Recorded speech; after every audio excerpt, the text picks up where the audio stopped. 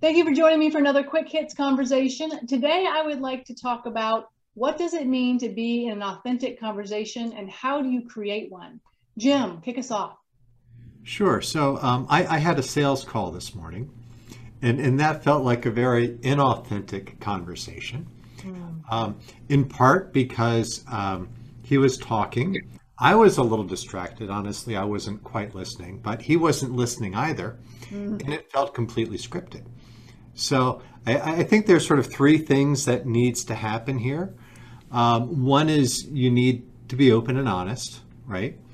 The second is being spontaneous is helpful, not Mm. essential. Mhm. And the third is everyone needs to be listening to each other, you know? Mm. And I think that that helps a lot. Philip, what did you think? I agree with Jim. I think that I think trust and attitude are kind of foundational elements. Mhm. If you're trying to create authentic conversation, to your earlier point, we were all busy, everybody multitasks, that type of thing. So you have to overcome that. And I give people credit. I think many people can sniff out, if somebody's being a phony, and I think they can also sense if someone's being authentic. But that can also be difficult on first impression. So anyway, I think you need to be authentic with yourself first, and have some self-awareness. But then to Jim's point, I think you got to think about the other person. That's called being emotionally intelligent. Thinking about the other person, being empathetic and to what they're doing. You want to make sure the other person you're talking to is feeling heard, feels supported, feels listened to, and then I think a lot of the work we've seen in diversity and equity and inclusion shown us to recognize there's differences. People come from different backgrounds and paradigms and things like that. And you really, we encounter people in the world, but their view of the world is much different from ours. And so we have to be sensitive to that, I think, to hopefully achieve, what we're striving for, which is hopefully some sort of authentic, meaningful conversation. And to do that, I think you need to be, true to yourself and be open to others without judgment. Is To there a Jim's point, safety aspect to it? Like, do you have to feel safe in the conversation for it to be authentic? I think you want to create a safe place, if you will, and I think some of that is that empathy and that listening piece that we talked about. Um, I think of three B's. We've heard of three B's in a lot of different things. For me, in this context, I think it's to be open, and to try to be honest, and to be kind. Mm. Kind of a little bit of a lost art is being kind. I think so much of the communication we see nowadays is so confrontational that we've lost that little piece of it. So be open, be honest, be kind. Jim, I want to circle back to the story you told at the top. Do you think that it's possible to have an authentic conversation when there's an end game by one of the people? Like this is a sales conversation. Can you be authentic in that kind of space? Wow. I mean, that's a really good one. Some people believe in their product, and you kind of need to if you're in sales, honestly. But he wasn't receptive to me feeling that there wasn't a really good fit here. Right. Mm. So he just kind of kept on going when we should have just left that conversation at that. And there's a risk, in sales on that. Yeah, I kind of feel like when there's an end game and the salesperson isn't doing a good job of being empathetic and paying attention and reading the signs, that the conversation can become really inauthentic pretty quickly. Yeah, I mean, ideally, he would have gone more into what I would call consultative selling, Mm-hmm. which was to figure out my needs first and then see if that product would have actually fulfilled any of those needs. Yeah. But And it's, being in a service providing role, I really feel like you can't sell a service by talking about it. You can only sell a service by actually doing it and letting somebody experience it. And then you can have an authentic conversation of whether they need that ongoing or not.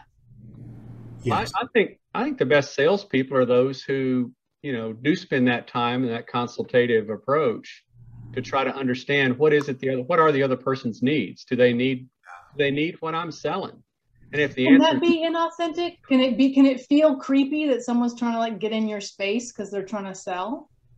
And so, I've worked with a lot of salespeople over the years and sold things myself. I think, again, if it's honest and you're genuinely trying to find out, understand, hey, this isn't a fit, and to literally, unhitch the boat at that point and say, hey, it's okay. It's not a fit here. Maybe there's an opportunity for something else down the road. Yeah. So then that begs the question, how do you create an authentic conversation? If you're purposeful about it, what kind of tips or advice or steps might we be able to give about how do you create an authentic conversation? Well, I would do this. My grandfather was a lifetime United Methodist minister. And he used to say, give me 5 minutes and I can find something in common with anyone. I've always remembered that. I like to think I'm a naturally curious person. So I try to use techniques to learn more about the person I'm talking with, and maybe find out what we have in common. It might be business, it might be our hometown, it might be what schools we attended, it might be our favorite sports teams, hobbies, whatever. But I think once you find something in common with another person, you at least establish some sort of level of commonality and maybe hopefully some trust. And hopefully that leads you to engaging in some deeper, more authentic dialogue. Jim, what do you think? Yeah. So I think that, asking questions is fair game. I think being open, having integrity in terms of really tuning into the other person is also going to be really key. And questions certainly can help with that. I think open-ended questions are a good tactic to utilize. You certainly don't want to ask a lot of yes, no answerable questions. The more open-ended you can be allows the other person to talk and hopefully allows them the opportunity for you to listen, hopefully carefully, and find that common ground. Yeah. What about vulnerability? Well, you have to have trust to have vulnerability. Yeah. But I think one of the real issues that we run into more and more now is just being present in that conversation and not multitasking either physically or mentally, in terms of being engaged in another conversation that no one's going to be able to tune into. I think that can happen quite a bit.